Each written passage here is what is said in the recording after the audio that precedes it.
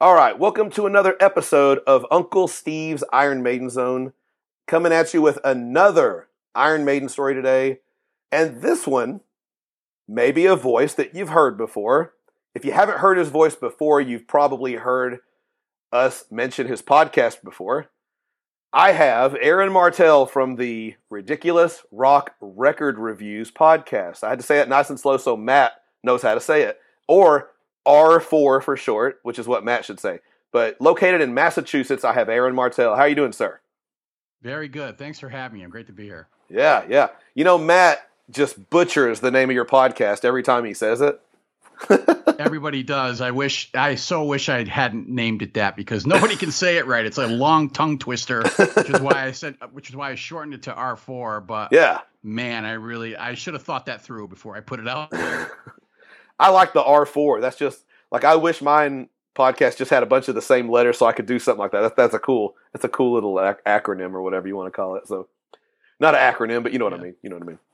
Yeah. So the reason Aaron is here though, because like me and Matt and Kirsty and everybody else that's done an Iron Maiden story, Aaron loves Iron Maiden, and we're going to get into his story right now. We're going to start out with before Iron Maiden came along. So first question is, I kind of like to find out where people were before they got into hard rock music. So as you were growing up, you're hearing music around the house, maybe even in the womb, you alluded to. But yes. What kind of stuff were you listening to that like was catching your ears when you were growing up? You weren't kidding. I really was listening to music in the womb. My parents were children of the 60s. They grew up in the 60s. So they were listening to contemporary rock music at the time. So growing up, from an infancy, I was listening from my mother. I was listening to like 70s singer-songwriters like James Taylor, Cat Stevens, later on Elton John, Billy Joel, and then Fleetwood Mac, those type of, I guess the Beatles were a huge one for her too. So Sure. That style. The other side was my father, who was listening to the Rolling Stones, Black Sabbath, Led Zeppelin, Jethro Tull, The Doors. So he preferred like hard rock type music. So basically I grew up listening to all of this and I absorbed it all and I love it all to this day. So I was a classic rock kid, and I pretty much, if you pin me down and say, what's your favorite style of music? I would have to say classic rock. Okay. I'm a walking classic rock station. So my first musical artist though, that I really loved, that I knew that this music, I love this music and I know that this person is making this music. So I love this person, was Elton John. And that had to be like 1973. Goodbye Yellow Brick Road. That was the first album I fell in love with. And I'm 3 years old. Yeah. Wow. So it was like one of those ones I just made them play it over and over and over. I just took to it. But he had a visual presence too. Sure. I don't know if you, I don't know. I can't remember how old you are, but he wore like wild costumes. He had glasses that had feathers and wild stuff. He was he had a visual persona as well as a audio one. So I gravitated to that when I saw him on television. Sure. But then everything changed in 1976 when I discovered Kiss. Yeah. And to me, it was a band of four. I saw the album cover of Destroyer. Okay. And I saw 4 superheroes. And that was it. And once it was a stack of my uncle's records, and he played me Destroyer. It was the first time I ever listened to music through headphones. And I was so captivated by listening to this album. Sure. And when I was done, you got any more? Do you got any more? And he had Alive. So then I heard Kiss Alive, and I'm like, and I saw the picture. They're real people.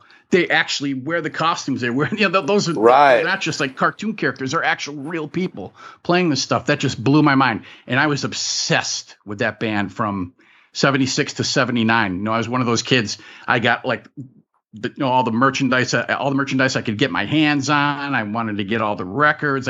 They were the only band in existence for those 4 or 5 years.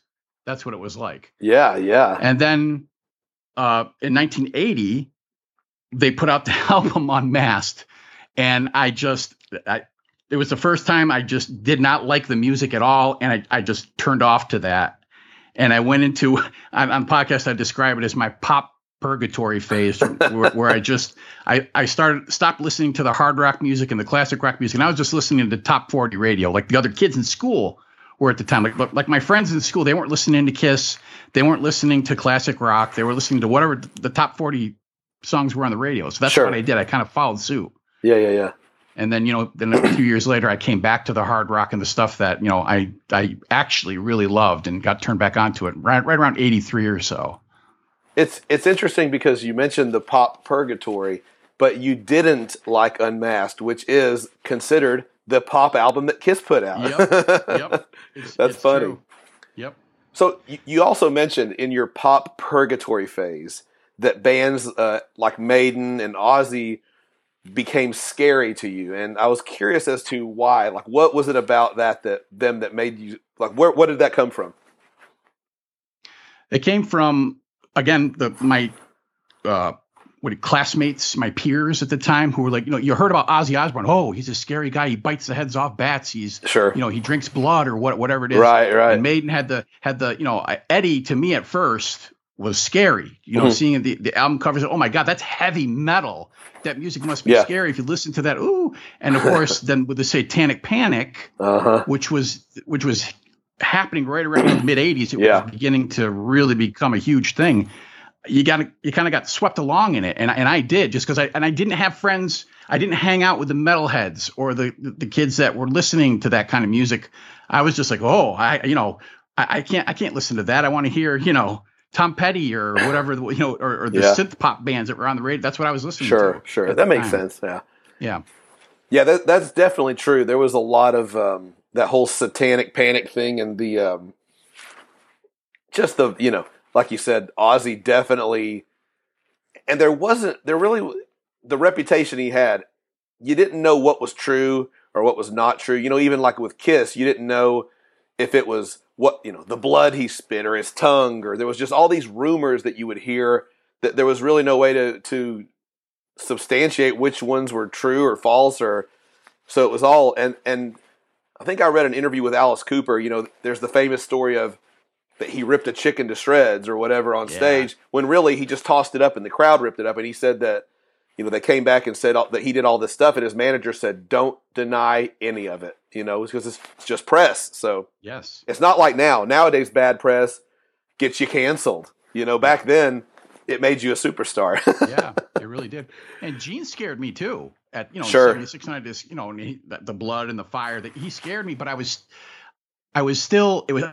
fascinated by it. It's kind of like the scary that you feel when you're like on a roller coaster. You're watching like a horror movie. It's like you enjoy the scare. It wasn't like, oh my God, that's Ozzy Osbourne actually made me frightened. Like if I listen to him, something will be wrong with me, or or I'm going to be possessed by him, or something crazy like that. It wasn't, whatever that was. Yeah, and a lot of people believed it. If it wasn't, even if, I don't remember, I remember kind of thinking it was funny back then, like in the 80s, and people telling me stuff like that. A lot of people believed it though. Like they really were sold out to the fact that all that stuff was true. And so what was it that grabbed you at a certain point? You're in your pop phase here. What grabs you and pulls you kind of, I guess if you want to call Kiss hard rock, what pulled you back into hard rock? Okay. I give credit in 1983 to 3 albums that were huge that year that pulled me back to the hard rock / heavy metal, whatever you want to call it. Kiss, Lick It Up. They took the makeup off. I heard the song on the radio and I went, oh, wow. Yeah, I remember these guys. Sure. And that pulled me back and ever since then, I've been like, Kiss has always been a big thing and always been a favorite of mine ever since it too. Okay. Def Leppard, Pyromania and Photograph. Sure. I heard that on the radio, and that they pulled me over too. Yeah. And then the other big one in '83 was Ozzy, Bark at the Moon. Bark at the Moon. I tried them. I saw the werewolf cover, and instead of it scaring me, I went, "That looks cool." Instead of being scary, it looked cool to me. Sure. So I got that one, and I love that record too. And all of a sudden, it was like, oh yeah, I like this kind of music. I like heavy guitars. I like fast drumming. I like this is the stuff I really like. Yeah. So it just pulled me back over into the hard rock and metal realm. That's such a cool thing.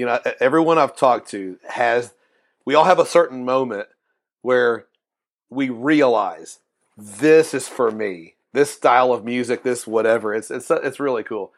So at a certain point, you heard, well, I think you said you were at like a fair and you were, I don't know if you were playing darts or whatever, but you heard an Iron Maiden song. Do you remember what song you heard by chance? Oh, I sure do. So this is how I really discovered Maiden. Yeah.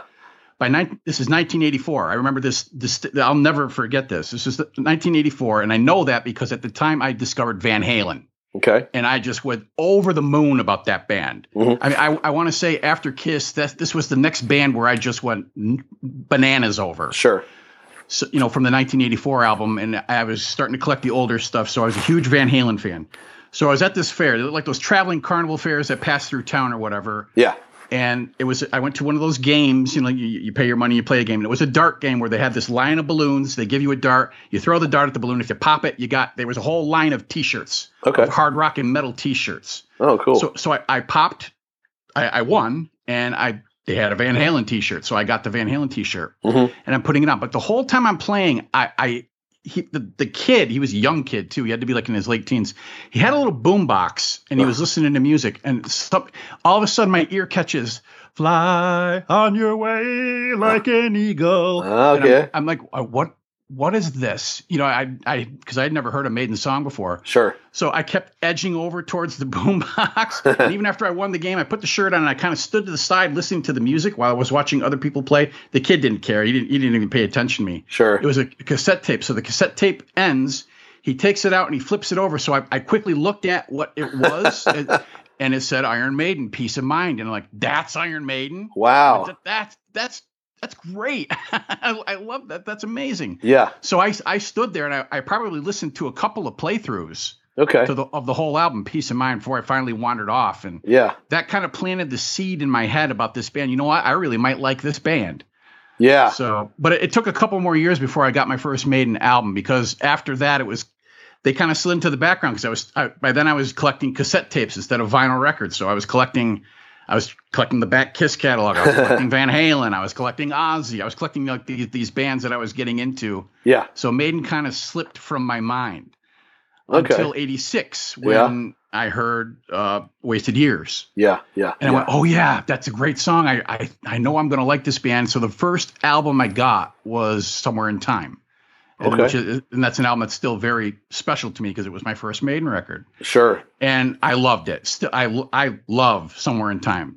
And then for that Christmas of '86, I got the cassette tape of Live After Death, which, another phenomenal record, and kind of gave you the broad overview. And once I listened to that, I'm like, I love this band. So then I just did the deep dive after that and got the back catalog. And ever since then, I've been a Maiden. Okay. So, you get Somewhere in Time, you get Live After Death, you're hearing songs from Peace of Mind, you're hearing songs from Number of the Beast, you're hearing songs from the first two albums. Eventually, and this is the question I always wonder about because I know how I felt. Eventually, one of the albums you get has Eddie with an axe on the cover or has Eddie just standing there staring at you. And it has Paul Di'Anno singing on it. So when you hear those albums, one of those, when you first hear Paul Di'Anno, two questions. Did you know that those albums had a different singer, and what did you think? I did know that they had a different singer just because by then I'd met a couple people who were Maiden fans, and we would talk Maiden. So I knew that they had a prior singer. When I first heard them, I went, "Ooh, that's different."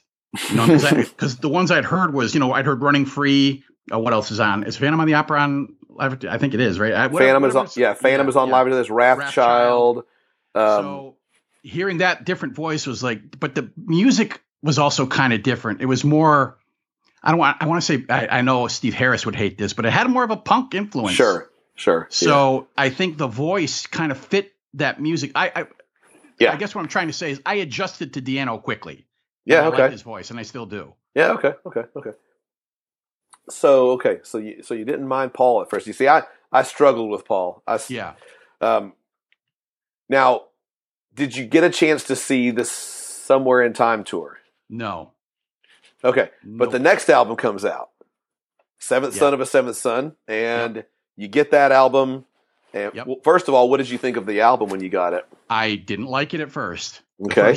Because the first thing I hear are these keyboards. like Somewhere in Time had the guitar synths, right? But this was this was out and out keyboards, and I was like, wow. It took me a while to adjust to Seventh Son. Okay.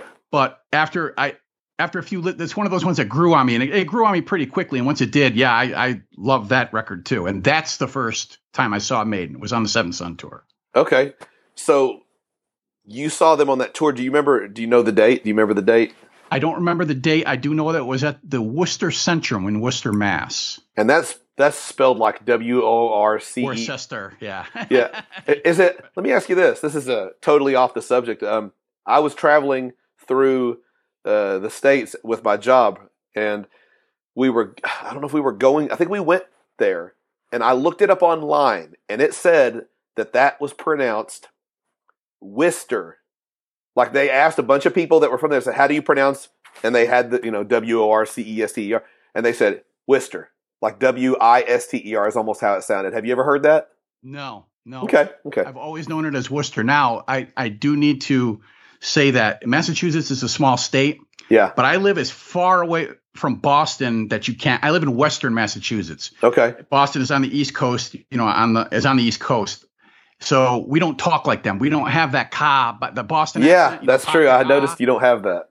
Yeah, we don't have that accent out here. Because we're closer to New York. So okay. we have upstate New York type accent in Western Mass. Sure. So, but as far as we've ever known, it's always been Worcester. I've never heard Worcester. But they pronounce things so, like, some of the words in their towns that they pronounce, like there's a word, I didn't even know this. There's a word that when you look at it, looks like it's Peabody. Uh-huh. It looks like, but they say Peabody. And that's how they all pronounce it out there, Peabody. That's funny. You don't say Peabody. Yeah. That's so they funny. Have weird pronunciations out that way. So, okay. So you see the tour. Do you remember who opened? Yes, the Vinnie Vincent Invasion. Really? On the Seventh Son tour? Yep. Okay. Yep. I was talking to someone the other day. Wait, I just brain farted. Okay. Excuse me. Go ahead. I think was it Ace Frehley? Ace did. That's who I saw opening on that tour. Frehley's yeah. Comet. It was Frehley's Comet, wasn't it? Yeah, on the second album. Yes, it was. Yeah. Okay. First time I saw Ace ever. Okay. So yeah. Wow. I'm sorry about that. No. When you said Vinny, I was like, because someone told me they thought his band opened on that tour, and I said I know they opened on Somewhere in Time, but I wasn't sure about that. Right. It confused my tours. Yeah, I think they. Yeah. Because I know the guy. I talked to somebody the other day, and he said that he saw them, and Twisted Sister was opening, but he said the night he saw them, Twisted Sister didn't open. So, and wow. I was like, so Twisted Sister opened. Or you know what? I'm sorry. That's Power Slave. I'm sorry. We were talking about the Power Slave tour at that time. Okay. So yeah I saw Ace. I know Guns N' Roses opened on that tour some. Wow.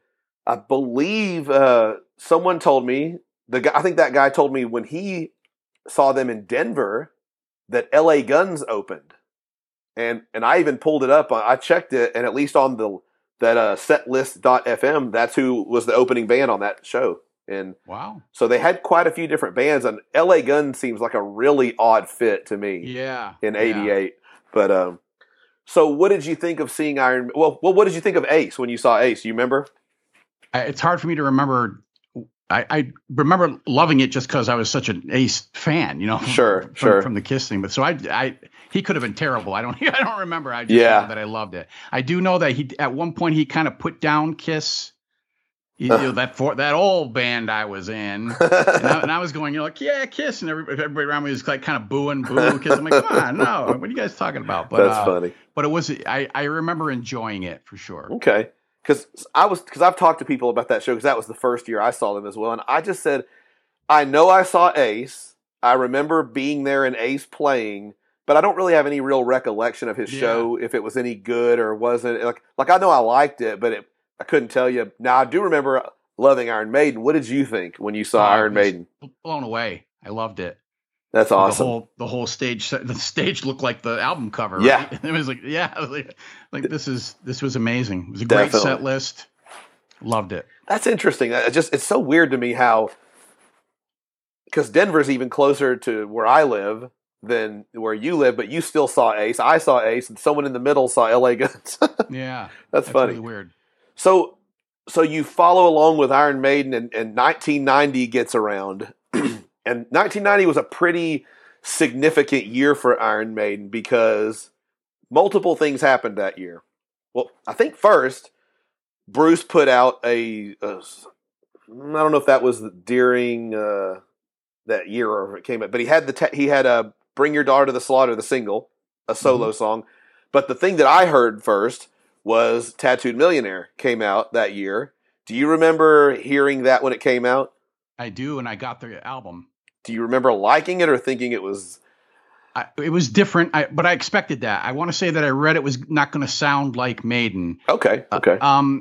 I liked it. There are tracks on there that I like. Actually, I got it because I saw the Tattooed Millionaire video for the song. Okay. That's how I knew the album was out, and I went out and got it. So there are parts about it I liked, but it's not stellar. That's for sure. Yeah. See, I never heard what it sounded like before, and so I think that's probably has part of the reason that I feel the way I feel about it. It's a huge letdown for me. Yes. So the next thing that happens, and we didn't know it at the time, but Bruce's guitar player on Tattooed Millionaire was about to be in Iron Maiden. But then next thing you know, we get word that Adrian Smith is not in Iron Maiden anymore, whether he left or was fired. I think they just made it sound like he left. So you hear that. If you heard that before, do you remember that it had any effect on you, or you thought, who cares as long as Iron Maiden's still here? Well, I knew, because I am the way I am, I knew like the band members' names and who they were, but I didn't know, like, when you played a Maiden song, still to this day, my ear isn't trained enough. Like when I hear a guitar solo, sometimes I can't immediately pick out who's playing it. Sure. Yeah. But, so when Adrian left the band, it was something that I read. And I was like, oh, boy, that's terrible. But on the back of the Tattooed Millionaire CD, it said Yannick Gers, now in Iron Maiden. Yeah. So they kind of tipped you off that he was going to be in the band. Okay. So then No Prayer came out. And What did you think when you heard No Prayer? Because it's obviously a shift. It was a shift, and I didn't like it. I was very disappointed with it. Okay. I was a big enough fan of the band that I listened to that album a lot, trying to get into it, trying to like it. Yeah. There may be like a couple of tracks on it that I liked, but wow, it was a letdown. And I hated the way Bruce started singing. He was doing that growly, raspy stuff. Seventh Son, he was doing it a little bit on that album too. But by then he was just singing all the songs like that, and I did not like it at all. And it sounded like I don't know how to describe it, but it sounded like the songs were underwritten, like they were just tossed off. Yeah. So it was really disappointed. I was really disappointed with that record. Gotcha. Did you see that tour? I didn't. Oh wow. Okay. I didn't see Iron Maiden. Just so you know, I didn't see Iron Maiden again until 2012. Okay. And I know that there's going to be a really cool story when we get to that. So yes. So at this point, they come out with Fear of the Dark a couple years later. Are you, at this point, are you even into Iron Maiden? Are you buying the albums anymore? Still a huge fan. So as soon as it came out, I got it, hoping that we were going to get a return to form, at least as far as I was concerned. Sure. And wow, I know you guys blast that album quite a bit. I am on Team Uncle Steve. All right. There we go. I do not like Fear of the Dark at all. As a matter of fact, there's not hardly a track on there that I really like. Even Fear of the Dark, the song itself, I don't know, this might be controversial. But of all the big Maiden epics, the songs that they got to play, that the ones that, to me, that's just as a song, is one of the weakest ones. I did not like that song until I saw it live. Sure. That changed everything. It's a great crowd song, yeah. Yes, that changed everything. It's really fun. It's an awesome song to experience live. Yeah. But on record, I didn't like that song either. So, Fear of the Dark it was my least favorite Maiden album for quite a while. And if I'm ranking them, which you guys like to do your lists, I love to do that kind of stuff too. Sure. If I was ranking the Maiden albums, it's still my second least favorite album. Does that make sense? Yeah. It's still my second least favorite album, Fear of the Dark. So can I ask what's below it? You can. Virtual 11. Okay. So, because some people... Okay, yeah, so we'll get to Blaze's stuff in a minute, because I don't... some people just automatically say Blaze is terrible, and and they're automatically going to rank his albums lower because he's not Bruce Dickinson. And I understand that, because Bruce Dickinson is obviously the superior guy. Hell, Bruce Dickinson is superior to just about every other singer out there, regardless of what band you're talking about. So Right. trying to follow him is not an easy task. Yes. But okay. So yeah, to me, I think I like Fear of the Dark as an album. I mean, it's an Iron Maiden album, so I don't hate it, but you know, the bar is set so high with Bruce and Maiden, and you know, you got 4 songs on there at least that would be the absolute worst song on every other Iron Maiden album, in my opinion. You know, stuff Weekend Warrior and The Apparition and From Here to Eternity. Good Lord, good God. Yeah. Terrible stuff. So You're turning my stomach just saying those. Sorry, names. let's get to something better here. Now, next thing we know, Bruce leaves the band. You know, I guess it was they went on tour. Did you see the tour? Did you see? No, you didn't see. I'm sorry, you already said that. Nope. I'm thinking because I went and saw that tour. Okay, so the tour comes and goes. Then I guess at some point, I don't really remember when I knew Bruce was not in the band. I just knew at some point he wasn't. Right. What goes through your mind when you find out Bruce is no longer in one of your favorite bands? I'm done with Iron Maiden. Okay. That's how I felt at the time. Okay. So when the X Factor comes out, before the X Factor comes out, Bruce releases Balls to Picasso. Are you going to be staying along with Bruce on the solo material? Nope. Okay. So Bruce ends up, but he does put out Balls to Picasso, which was a little more of a return to Bruce doing heavier stuff compared to Tattooed, which I was happy about. I was like, hey, you got Bruce, you got Maiden still, great. Mm-hmm. Then X Factor is the next release between the two. And did you get X Factor when it came out? I didn't buy it, but I was curious. Okay. So I borrowed it from a friend, the Okay. CD, and I listened to it about 3 times. Okay. What did you think? I'm done with Iron Maiden. Okay. Because Blaze Bayley, he takes a lot of guff from Maiden fans, a certain segment of Maiden fans. Sure. I didn't like his voice. And the thing is, okay, so Bruce is out of the band. You're not going to replace him with somebody just as good. But to my ears, you've got to replace him with somebody who can get in his range. Sure. If you're going to perform the older material. Right. Yeah. And Blaze couldn't do it. His voice to me was almost somewhere in the middle of Paul's and Bruce's. Yeah. And so he couldn't serve either material well.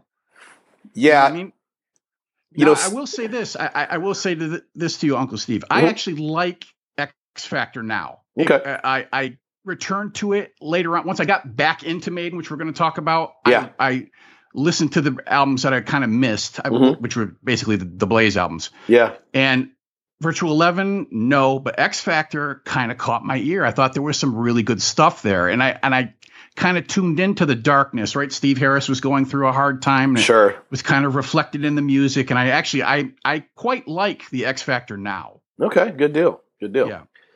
Yeah, I think Steve Harris didn't do any favors to Blaze with, they didn't downtune. I know. To help. And you're picking songs like Heaven Can Wait, which is, you think about that. Heaven Can Wait, way up there. Even singing like The Trooper. I've seen, footage of Blaze doing The Trooper, and it's just, it's just way up there. And, God help the guy. I mean, God love the guy because he did his best. And I mean, nobody would turn that job down. No. You're not going to turn that down. Same as, got people that, and I don't know where you stand on Tommy and Eric wearing the makeup and all that, but who's going to, if Tommy and Eric weren't doing it, it'd be 2 other guys doing it because someone is going to be like, look, this is a steady paycheck for 20 years now. So, oh yeah. I do think that Blaze kind of got a raw deal, and they really should have tuned down for him. Mm-hmm. So they didn't do him any favors. They didn't do the band any favors by him. Yeah. So I have a respect for Blaze Bayley. And he was kind of put in a difficult situation, a rock and a hard place situation. Sure. What's he going to do? Yeah. So, I do feel for the guy, but I do also feel he was not the guy. He was not the right fit for that band. Sure. And, it is what it is at this point. I mean, if you listen to the material that he sings, when he sings his own material, if you listen to Maiden, live from back then, he sounds good on stuff that is in his range. It's just, they didn't do him a favor. But I will say, for whatever it was for Blaze, He's been a champ ever since he left. You'll never hear him talking bad about the band. And and he'll readily admit, I've been able to have a solo career and be an independent musician and make a living because I was in Iron Maiden for 5 years, and that's, it bolstered him enough to, and I don't know if you've listened to much of his solo material after he's left, but like his first album, Silicon Messiah, it's incredibly good. Yeah. And he's got a lot of really strong albums out between, the last 20 plus years. And so when he's writing, when the music's written for him, it's good. He does well with it, but but I'll admit, yeah, he has earned my respect. Absolutely, he really has. Yeah, I mean, I'll give him a lot of credit. Sure, but no, I have not explored his solo material. I didn't hear any of the Wolfsbane stuff either. It's just something that someday I'll probably get, just like the rest of Bruce's solo catalog. Yeah, I just haven't gotten around to it. Yeah, I have to listen to so much music. Oh, sure. Yeah, I will say the Wolfsbane stuff for me, I struggle with it. I like because Blaze's stuff after Maiden has been his solo material. It's more I don't know if this is how you would really call it, but I call it more like power metal. Okay. More kind of musically, and I really dig what he does with that. And so, but yeah, the Wolfsbane stuff, when I hear it, I'm just like, it doesn't do anything for me. But so throughout the '90s, obviously, Bruce puts out 3 more solo albums: Skunkworks, Accident of Birth, and Chemical Wedding. Maiden puts out Virtual 11. Did you even hear Virtual 11 when it came out? When it came out, no. Okay. Nope. Okay. I felt like personally, ignored it. I know you said that you put Virtual 11 at the bottom. I think Virtual 11, Maiden was kind of veering back to what they were. Like you listen to it, opens with Future Real. I think Future Real would fit in like on a Piece of Mind. It's got that vibe to it. But that's all right. So next thing we know, Blaze is out of the band. Chemical Wedding by Bruce Dickinson came out in late '98. And it wasn't, I don't think 5 months later, he was back in the Iron Maiden doing gigs.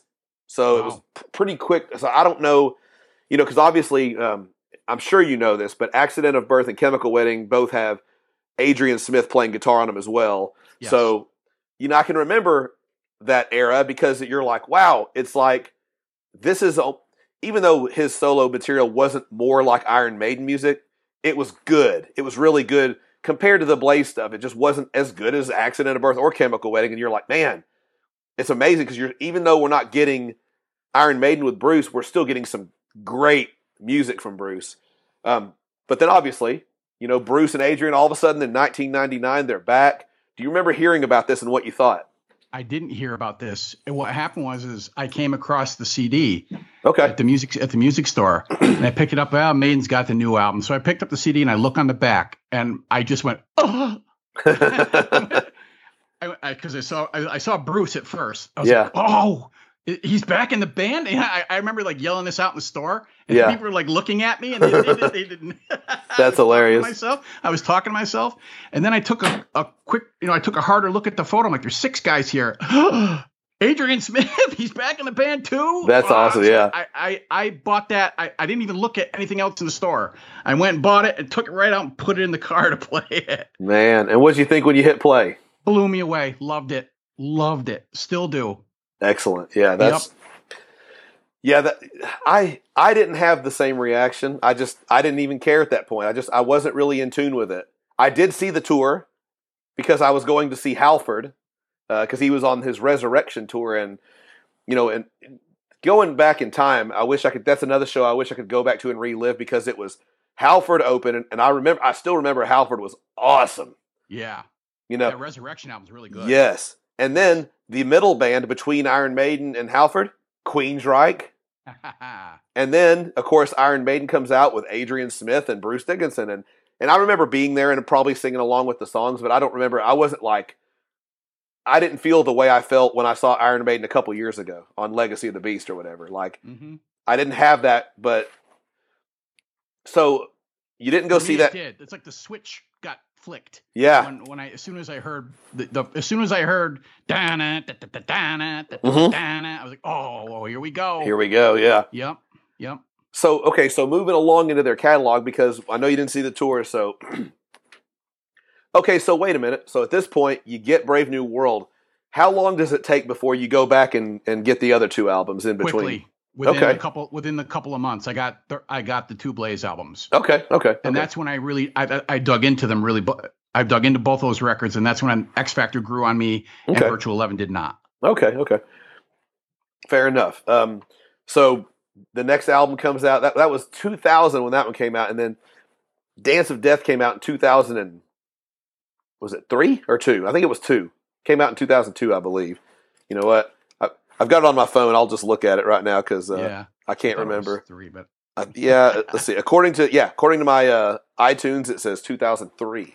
So yeah. So you get that album when it comes out, and what did you think when you hear that? It didn't turn me on as much as Brave New World did. I thought it was solid though, and it still do. Okay. Yeah. I thought it was pretty consistent. The way I see it there are a lot of tracks on Brave New, like at least half the album of Brave New World. I would say could rank up there with throw out your best Maiden tracks. Yeah. These belong with them. Yes. Dance of Death, I think is like a tier below, but all the tracks across the album are solid. Okay. They're good. They're good tracks. None of them blow me away, and I don't think any of them are terrible. What do you think about the album cover? I know it gets ripped on. I like the idea of Eddie as the Grim Reaper. I wish they'd let the guy finish it. Yeah. It made me think of like Eyes Wide Shut with a Grim Reaper standing in the middle of it. It's not exactly. It's not a good album cover at all. But Eddie as the Grim Reaper, I thought that was a good idea. Yeah. Oh yeah. When you see the pictures of it where everything else is removed and it's just Eddie standing there, it's pretty cool. Much better. More menacing. Yeah. So what did you think? Where would you, as far as Dance of Death goes, where would you rank Wildest Dreams as an opener in the Maiden catalog? Would you think it's a good opener, like compared to other things, or is it one of the lower ones? Definitely one of the lower ones. One of the weaker ones. Yep. Yeah. Do you think it's the worst opener? It could be. Okay. It could be. Okay. Yeah, we ranked the openers once, and that was 2 out of 3 of us ranked it at 17. 1 out of 3 of us ranked it at 16. so it was It would definitely be either 16 or 17. Just thinking about it now. Yeah. Going through them in my head. Right. Okay. Yeah, I probably would rank it above Future Real, and that's about really. It. Man. Yeah. I think Future Real is just I'm not a fan of Future. I really do not like Virtual 11. There's not a song on there. I don't even like the Klansman. Wow. Don't like Freedom. Oh man, that is. Okay. Well, don't like it. Gotcha. Okay, so Dance of Death. What about the next album, A Matter of Life and Death? That album comes out. What do you think? Love it. And I took to it right away. And that one's darker. It's got a darker vibe to it. And yes. But I remember the controversy when they were playing the whole album on that tour. Mm-hmm. And thinking about it now, I would love to have seen that. But I could just imagine, a casual fan being there going, "What are they doing? What is this? What are all these songs?" Yeah, but it's a strong album, very strong. I would say what do we call the new Maiden or the reunion? I say the reunion era. The reunion albums. It's my second favorite of the reunion albums. Okay, I think I know what your number 1 is already, but yes, I think you've already named it. So I have. Okay, yeah, I think those 2 albums are just incredible too. The Matter of Life and Death and Brave New World. They're neck and neck for me. They're really So now at the time, because you weren't going to these tours, were you aware of the tours coming around and just kind of like, I can't do it, whatever, or you just didn't want to? Yeah, either between finances and and having the time, getting away from work, and I wasn't going to concerts. Mm-hmm. I was just kind of like, it wasn't that I didn't enjoy going to concerts. Is one of the great pleasures of my life. It's one of the things I love to do the most, but I'd gotten away from that. I don't know. I guess I'd just gotten into some complacent rut. Sure. That got changed, which we're going to talk about. Yeah. A big thing happened that completely changed that. Yeah, absolutely. But yeah.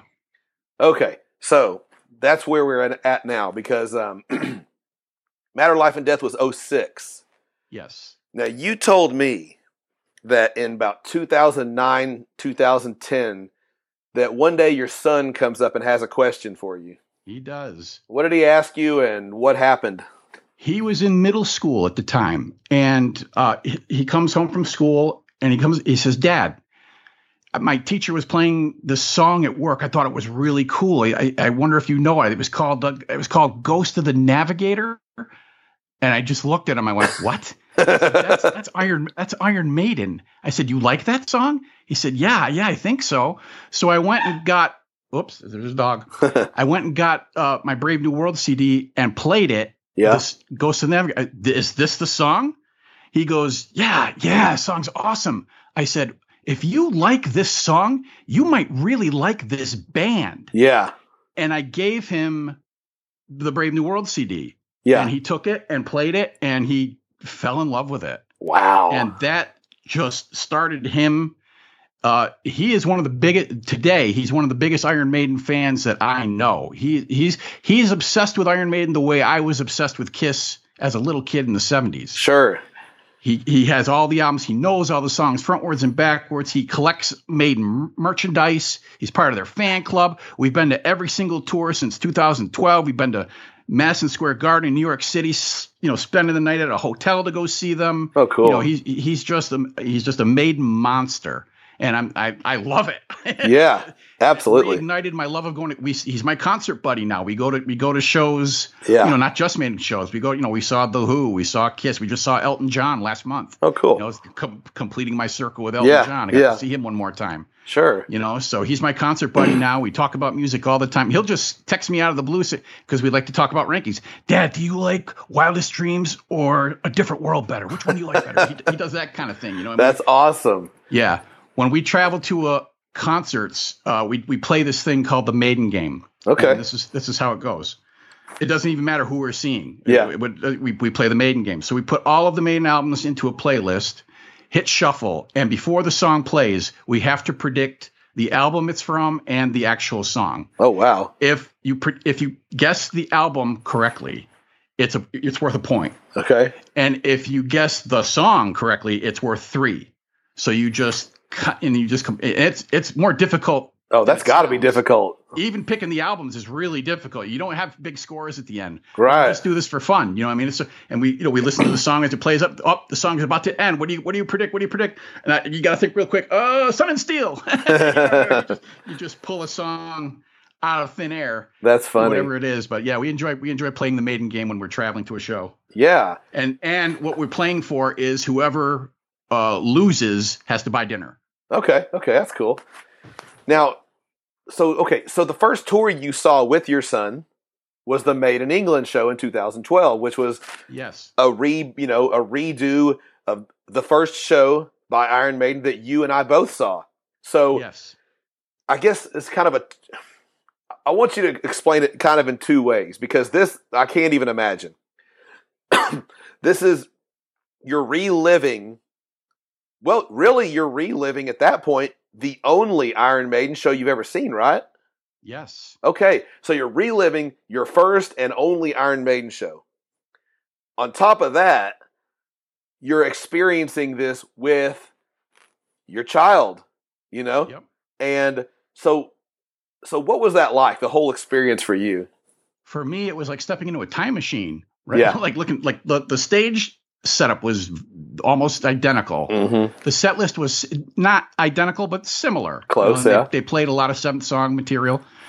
But with him, it was just really cool because I could it's funny. I saw his eyes light up. I'm like, oh, he likes this. Yeah. I'm like, this is a thing. We're going to do concerts. Yeah. It made me even more excited because, all right, I've got a new concert buddy, the best concert buddy I could ever absolutely having. You know what I mean? So watching it through, and he did at the time he saw it, he didn't know all the material yet. He was still, processing some of them. He sure. didn't know like he didn't know the Paul Di'Anno, the first 2 albums very well yet. Yeah. So he didn't know every single song to the note like he does now. Sure. But yeah, no, it was just fantastic. And he was blown away. And I was just like, it was like it sounds silly or corny. It was like a dream come true. This is amazing. Yeah. Well, it's like my concert buddy mainly is my daughter. And she's 15 now, and she doesn't go to every show with me, but she always wants to. If I'm going to go to a show, she wants to go. She doesn't care how much or little she knows about the band. She wants to go because she just wants to experience it. Yes.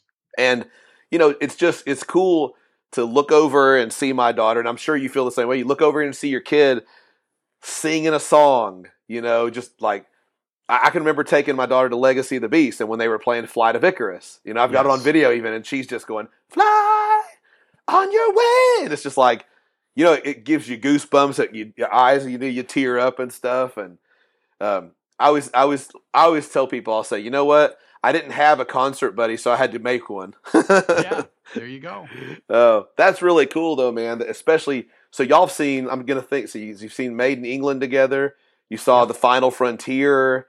What did they do? I don't remember what they did between Final Frontier and Book of Souls, but then you would have seen Book of Souls. Then I want to say Made in England was, because I didn't see Final Frontier. I think Made in England came after Final Frontier. Oh, you're right. You're right. Final Frontier and you're Book right. of Souls. Yeah. Okay. Yeah, I got my question over where I have asking about the Final Frontier. So okay, yeah, that's right. Yeah. So okay, yeah, it was the Book of Souls was next, and then we saw that twice. Okay. And then you saw Legacy of the Beast as well? Yes. Okay. Now, what do you have lined up? What's your I'm getting ahead a little bit here, but what's your obviously, I'm sure you have tickets for something right now for Maiden. What do you have for now? In October, we are seeing them because they're doing. They're still calling it Legacy of the Beast, right? Even though they're putting some Senjutsu tunes in there. Yeah. We're seeing them in October. Where are we seeing them? Shoot, I know he got the tickets. Of course, he's in the fan club, so he gets like early access. Yeah, early access. So but actually, that's a general admission show. Okay. So that'll be really cool. He's like, he wants to get close, do it. In the old days, I'm a big guy. In the old days, I could throw people around and mash up to the front in a general admission show. Yeah. I'm like, dude, get close. You want to see your heroes up close? Do it. I'm too old for that now. I'm not going to smash my they have this thing they do in the fan club, and I've never done it, but I know people that have done it where they do a drawing or something, and it's called First to the Barrier. Like we're a certain group of people, and you have to be in the fan club to be included in it somehow. But where they draw it, and if you get to go, you get to go into the show early and get to go up front. First be the first one to the barrier early if you want to do it. So that's cool. Yeah, so maybe he'll get an opportunity to do that. I hope so. I don't know exactly how it works. Bruce Dickinson is his favorite member. He worships, he's the altar of Bruce. Like we went and saw the Spoken Word tour. Yeah. He has all the Bruce solo albums. He knows all the Bruce solo material. Yeah. And he always says to me, Dad, when are you going to listen to Accident of Birth? Yeah. I'll get around to it. Yeah. Yeah, that's don't let him hear my review of that show then. I keep, talking, it comes up all the time, and I'm just like, I always go back to thinking, I had my 14-year-old daughter sitting next to me, and he was just telling some stories that, there's just not what you really, we all heard the one, I think, about the Polish soldier or whatever, yes. and that was just not what you wanted to, and so I just think I was in a protective state. Yeah. And there was nothing I could do to change it. I was like, I paid too much for these tickets. I can't leave. And I keep telling Matt, I'm like, it worked out for the episode. And Matt was like, even afterwards, he was like, I'm so glad you went to this. Because it was just such a, and I'm like, you know what? In hindsight, yes, it was a great, fun episode. And so many people liked it, but man, the episodes were great. Yeah. When we saw it, I want to say, I don't know what I was expecting going into that, but I should have. I wanted more. I wanted him to talk about Maiden more. Yeah. I wanted him to talk about the music more. Mm-hmm. I wanted him to talk about his writing process. Yeah. And things like that. That's what I was that's what I thought we were kind of going to be. I didn't realize we were going to basically get a show about his book. Yeah. Basically his biography. And the emphasis was really heavy on, I don't know about when you saw him, but on his flying and aviation, Sure. which is interesting, but it's not what I wanted to hear. Exactly. Yeah. So I was just kind of like, well, it was okay. And he kind of came out of it like he was kind of, my son was kind of the same way. Like, yeah, it was okay. Yeah, we were just kind of, I disappointed is too strong a word, but we were just like, oh, okay. Yeah. I got you. Yeah. So you saw the Final so the Final Frontier came out after or around the time your son is kind of joining up ranks here with us. Yes. And what did you think when the Final Frontier came out? I like that album. I would not put it. It's not a favorite. Okay. A top tier. Sure. But I like it. It's got a lot of good tracks on there, and then just a couple tracks where I'm just like, that's okay. Okay. So if I'm ranking them like with how'd you describe it? The Reunion? 2000s made I would have it like out of the 6 studio albums ever come out, I would have it number 5. Oh wow. Okay. Yeah, it's for me. I definitely know what my top 2 are in the Reunion era. I think those are pretty simple. When it gets to number 3, it gets tougher. Yeah, I think because I would say Book of Souls is my least favorite of them. Oh, okay. And then, I would say, and then Dance of Death, and then let me think here. We got Senjutsu, and so Senjutsu and Final Frontier. I think Senjutsu is still too new for me to really rank it anywhere. So I would say I would put Final Frontier ahead of Dance of Death and Book of Souls. So yeah. So okay. I only have it ahead of Dance of Death. Okay. So you went and saw. You missed the Final Frontier tour, but you did see. Okay, the Made in England show. Okay, yeah. Because you said I'm trying to put my. I'm not real good with numbers here. I'm not a smart man. So I guess the next thing that happens, obviously after you go see the Made in England show and before we get Final Frontier, Book of Souls, we start hearing the rumblings about Bruce Dickinson. And I guess it was not that he had cancer, but Bruce Dickinson has just fought a battle with cancer. And he already beat it, right? And he came through it. And on top of that, we have a new album coming out, and Bruce had cancer when we recorded the album, so the album comes out. This was the first album for me because I'd kind of had my time where I wasn't paying attention to Maiden.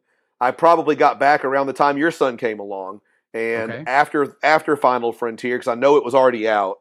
But Book of Souls was the first new purchase for me as a day one purchase when it came out. What about you? When Book of Souls came out, like after hearing about Bruce and everything, like what was your level of excitement and what did you think when it came out? Ever since my son got in, and we kind of pulled me. Well, the truth is, ever since Brave New World, I've always excited when the new record comes out. I sure. But since he's gotten into it, it's gotten even. I even get more excited. So Book of Souls is the first album that it's his first album since becoming a Maiden fan. Yeah. So what we did is we got on Skype and we both got the record for somehow all day long. We didn't listen to it, and we listened to it together. Oh, cool. For the first time over Skype. That's cool. And talked about it as we were, I talked about it as we were listening to it. So what did you think of it when you first heard it? Like, did you think that it was just a phenomenal album when you first heard it, or was it like, it's not so No, great? I liked it a lot. It didn't make me react like Brave New World did or Matter of Life and Death, but I liked it a lot. Okay. Now, they told us that the long songs that were going to be on it, so we were kind of anticipating those. Sure. We were anticipating The Red and the Black and Empire of the Clouds and, the title track. Yeah. So... And I actually kind of gravitate to those songs on that album more than I do the shorter ones, which is kind of funny because, we'd heard Speed of Light and I thought that was okay. It didn't, didn't blow me away, but I liked it. Okay. I like Book of Souls a lot. And I actually like the longer tracks on that album, which is kind of fun. Yeah. Okay. Yeah. I'm not afraid of long songs. Yeah. I know that Maiden takes criticism for that from, a certain segment. Sure. They don't like the longer tracks, but I like them. A good song's a good song. I don't care how long it is. Yeah, I feel like the long songs get a chance to kind of have a life of their own and breathe. Like they just, like you do a short song, it's quick, it's compact, and hey, great. But when the long ones, sometimes there's songs where it's more or less frequent now because all the songs are kind of 6-7 minutes now. Even a short one is 6 minutes usually. But I think that Steve Harris just lets the song have a life of its own, kind of like, where would this song want to go? And he just kind of, I don't know if I've never heard him talk about the way he writes these things, but it seems like he's got to take it and just say, let me just see where it goes and what, or he pieces together things that he has written or something. I don't know, but yeah, he does good. They do a good job at it. So, well, I also look at it like, okay, so Maiden hurt some of the fans. They want to simplify things, make shorter songs. Yeah, you get an album like No Prayer for the Dying. You know what I mean? So no, I would rather have The Book of Souls. Yeah, it's just not in their DNA anymore to have, like the new album has one song that's 4 minutes long, maybe. Right. So, and then everything else is 5 minutes or longer. Yep. More of the longer. Yeah. But really long. Okay, so the Legacy of the Beast tour, you see that with your son. What did your son think of that? Because I thought that was a phenomenal show. We loved it. I mean, of course, we in this day and age, we all know what the set list is. We know if you want to, you can go on YouTube and catch clips of the show, which we did not do that, but we knew what the set list was. So we knew it was a killer set list. So we just went there and enjoyed it. He got the aviator hat, the aviator that they were selling, the aviator, the aviator hat that Bruce wore, like when he jumps out on stage for This Is High. My son got one of those. He was wearing it. I think Bruce saw him because we were pretty close. Pretty close up there. And, we loved it. It was they put on such a great show. I couldn't imagine that us not having a good time seeing them. Oh yeah, that show just amazed me. Because you think about being at that show and you go back to 1988 and think of how great it was when they played at that show, and it's like they're still at the top of their game all these years later. It's amazing. Yes, they sound great. I love that they kept Yannick in the band. I thought that was such a classy move. Yeah. To not kick him out when they brought Adrian back. I know, again, he takes a lot of grief. I love his dancing around and prancing on stage. It's fun. Do it. Yeah. Let loose, have fun. Go fight your battles with Eddie or whatever it is that he does. I like it. It's entertaining to me. If you want, I like, because I'm watching Steve running around the stage and, taking his bass and shooting it at the audience, that's classic Maiden stuff. Right. Let Yannick prance around. I don't care. I like it. Yeah, absolutely. And the last thing, as far as Maiden goes, I guess, is we're all waiting, because I've got a Maiden show in 3 weeks, I think, about 3 weeks. And you've got one in just a little over a month. Mm-hmm. But when Senjutsu came out, we obviously, I had not experienced a build-up to a Maiden album quite like that. I think they did it with A Matter of Life and Death, I think I heard, but I'd never experienced that before. So how into it did you get following along with Clues and everything that was going on? Anything that happens in the Iron Maiden world, I'm going to be really excited about, especially because my son is going to make sure my excitement level is high. Did you see this? What's Belshazzar's feast? Or what? What is it? Yeah. I don't know, dude. Let's look it up. That's funny. So yeah, no, we paid attention to all that stuff as it was going on. What's it going to sound like? How many tracks? And then the track listings announced, look at these 3 long songs at the end. What is this going to sound like? We speculate and talk about it, and we build our own excitement up for it. Right. Oh yeah. It was a lot of fun. It was just fun to wonder, and because it was like out of nowhere. Like all of a sudden one day, Bruce did the little interview, and he opens his shirt up and he kind of holds it and just kind of talks, and people are like, "Well, what's he wearing?" And then you start seeing it was very well done for a band that far into their career, man. They really know how to do stuff, Yeah. Well, they had a lot of time to get it ready, too. True. Yeah, that's true. So, obviously we had that, and then the album, comes out, and so you get the album, and on day one, what kind of experience did you have with your son with it, or was it separate what? Oh, yep. So what we did with that was we have a Patreon for the podcast. Okay. So what we did is we recorded an episode of us listening to it. Oh, cool. For the first time. So he waited all day. I waited all day. He actually came here to the house. Nice. And we hit, got the microphones out, we hit record and listened to it in real time, and then commented on each track as it ended. And what's kind of funny is I went back and checked it out the other day. We didn't take to it immediately. Yeah. When we first heard it. When we first heard it, we were like, I don't know. This is a little different. I don't know if now I love it. I love Senjutsu. Yeah. I really think it's a really strong album, but it had to grow on me, sort of like Seventh Son. Me, in '88, it's the same kind of thing for me. It had to grow on me, but once it did, I got it. It really clicked. Yeah. Senjutsu has clicked with me. Well, you could have had Lou on there, and he could have just said every song sucked. He would have tore it apart, for sure. Yep. Oh, man. Okay, so last question I got for you, and this is I think you'll know where I'm going, but it's a 17-part question. Yes. It's a short 17-part rapid fire question. You probably know. Well, let me ask you before I ask you that.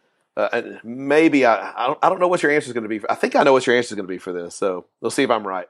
What would you say if you had to just say, this is my favorite Iron Maiden album today? What would you say is your favorite Iron Maiden album? The Number of the Beast. Oh, okay.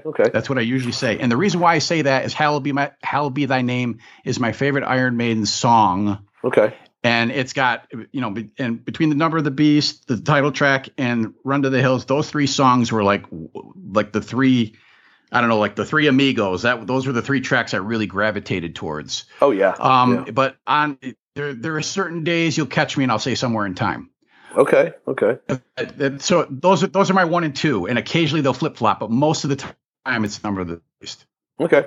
That's it. You can never fault anybody for choosing Number of the Beast, because I mean it's just, even though it feels a little cliche. Someone told me that was their favorite. He goes, I feel like I'm just kind of phoning it in by saying Number of the Beast, because it just seems like the obvious choice, but it's like, that's exactly how I feel. And I feel phoning it in saying Hallowed Be Thy Name is my favorite Maiden song. How many people say that? You know what I mean? But yeah. I can't lie. It's sure. So we're gonna go through every album, and I want you to tell me your favorite song from every album. I'm ready. All right. So starting with the self-titled Iron Maiden. Phantom of the Opera. Killers. Title track. Okay. I think I know the next one. The Number of the Beast. Hallowed Be Thy Name. Okay. Peace of Mind. I actually had to think about this because there's a lot of tracks on there that are close. Mm-hmm. I almost said Flight of Icarus, but it's the Trooper. Yeah. Trooper is just, it's perfect. So, okay. Power Slave. This is another one where there's a whole bunch, that could be the one. Today it's Aces High. Okay. Somewhere in Time. Here's an oddball one. I love Sea of Madness. Ooh. And it's got a chorus that kind of reminds me of Flight of Icarus, the way it's sung. And I've always gravitated to that song. But, tomorrow it could be Alexander the Great. Who knows? That's interesting. I've never had anyone even say that about the chorus and Flight of Icarus. But yeah, I love Sea of Madness. I love that. That's my favorite of the 3 Adrian songs, too, on that album. Man, I love it. Yeah. Okay. Seventh Son of a Seventh Son. Title track. Okay. No Prayer for the Dying. Tail Gunner, I guess. Now, this next one, I'm going to ask you a really tough question, okay? This is probably going to burn your brain a little bit, make you want to vomit a little bit, but actually, I'm going to make it, this is a two-parter. Okay. What's your favorite song from Fear of the Dark? All right, this one I had to really twist my brain around with, too. I guess I'm going to have to say Afraid to Shoot Strangers. Okay. And what is your least favorite song from Fear of the Dark? That's a tough one. Apparition is a nightmare. No, Apparition? Okay. It's a nightmare. Yeah. Oh, I can't deal with it. I can't deal with it. Because I'm here. Oh. Yeah. Oh, man. Okay. So, the X Factor. Sign of the Cross. Okay. Now, this one's going to be tough for you, I think, too. Virtual 11. What's your favorite track from Virtual 11? Eeny, meeny, miny, future real. Hey, there you go. I knew you'd come around. Mm-hmm. Yeah. Yay. Sorry. What about That one does also have my least favorite Maiden song of all time, though, and this is one that a lot of people cite. But man, Yeah. I cannot stand the Angel and Gambler. I can't. It's a rough listen. It's really a rough Don't you listen. think I could? Oh, I don't know. I just don't understand. I think here's what I think about that. It's obviously it's been, the length of the song. Like, I don't understand why they did it that long. I think they could have made it like a 4-minute song. It would have been okay. Like, maybe. okay, not a great song, but okay. But the fact that, like, I remember one time I can't remember if it was when I did a review of that album, and I took every single second where he says, "Don't you think I'm a savior?" and all that, and I clipped it all together. It was literally like 4.5 minutes or something of just that, and I was like, he runs through it like 23 times. yeah, I was like, there's 24 times. there's not a reason to have it in there that many times, and It's not a. I can't deal with that song. well, and the fact Matter of that fact, on Potter Than Hell, we did something, and I gave them some grief because one of the guy BC picked the song, and I gave them some grief, and they kind of, I'll take it back. I'm like, oh no. Everybody likes what they like. I'm not saying that. I'm just making fun of that song, but sure. Well, but the worst part of it is that Steve Harris insisted that be the lead single. I mean, unbelievable. I know you're not the hugest Future Real fan, but Future Real sounds like an Iron Maiden song when it starts. And it would have sounds like a single. Yeah, and it would have been a good fit because people would have heard it and kind of went, "Oh, this sounds like Iron Maiden." It doesn't sound like the last album. It's slow and sludgy and whatever. So anyway. Right.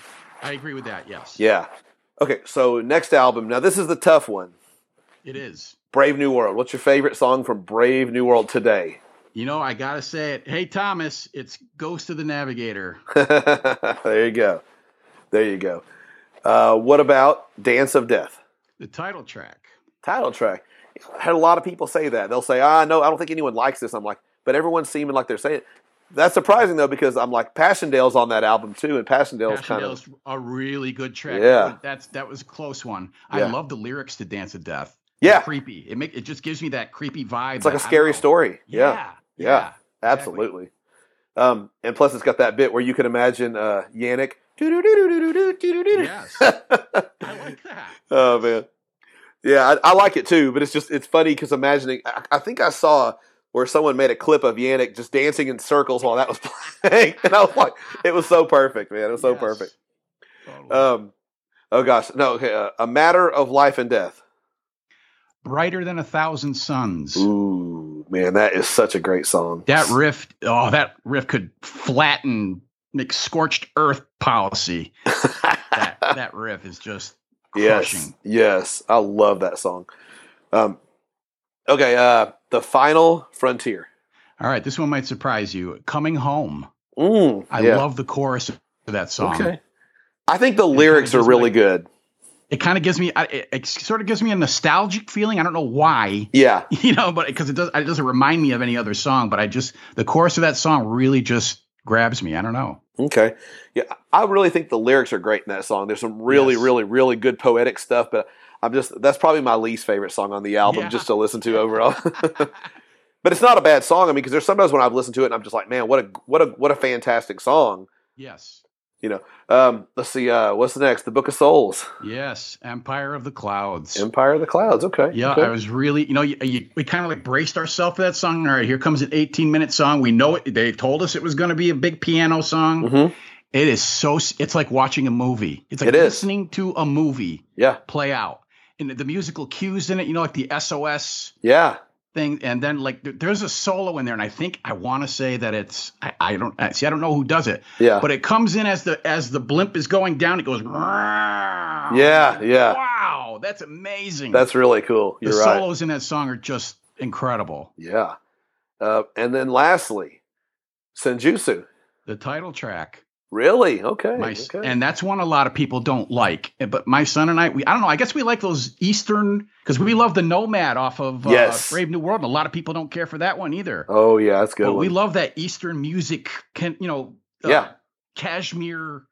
vibe. So, we took to the title track right away. Oh yeah, it's epic and it's dark. Yeah, I can remember. Nico is incredible. Uh-huh. Nico's a monster in that whole album. Yeah. But on that title, on Senjutsu, the title track, he's a beast. Yeah, I remember hearing that for the, playing it because I remember I stayed up till midnight hoping that it was going to fall into my Apple thing just right at midnight or even 11, Eastern time. I thought, man, if it'll jump into my box, I can listen to the whole thing before I go to bed because I really wanted to hear it. I ended up waking up at like 5 in the morning. Yep. And my wife's like, "What are you doing? Why are you waking up so early?" And I just said, "I got to listen to the album." And that's all I had to say. She knew. She knew what it was. That's great. She was like, "You're She crazy." understands that. Yeah. And man, I went upstairs and turned on and just that, and all that, and you're just like, "Wow, this is not what I expected the album to start." Like you didn't know what to expect, but it was not that. So.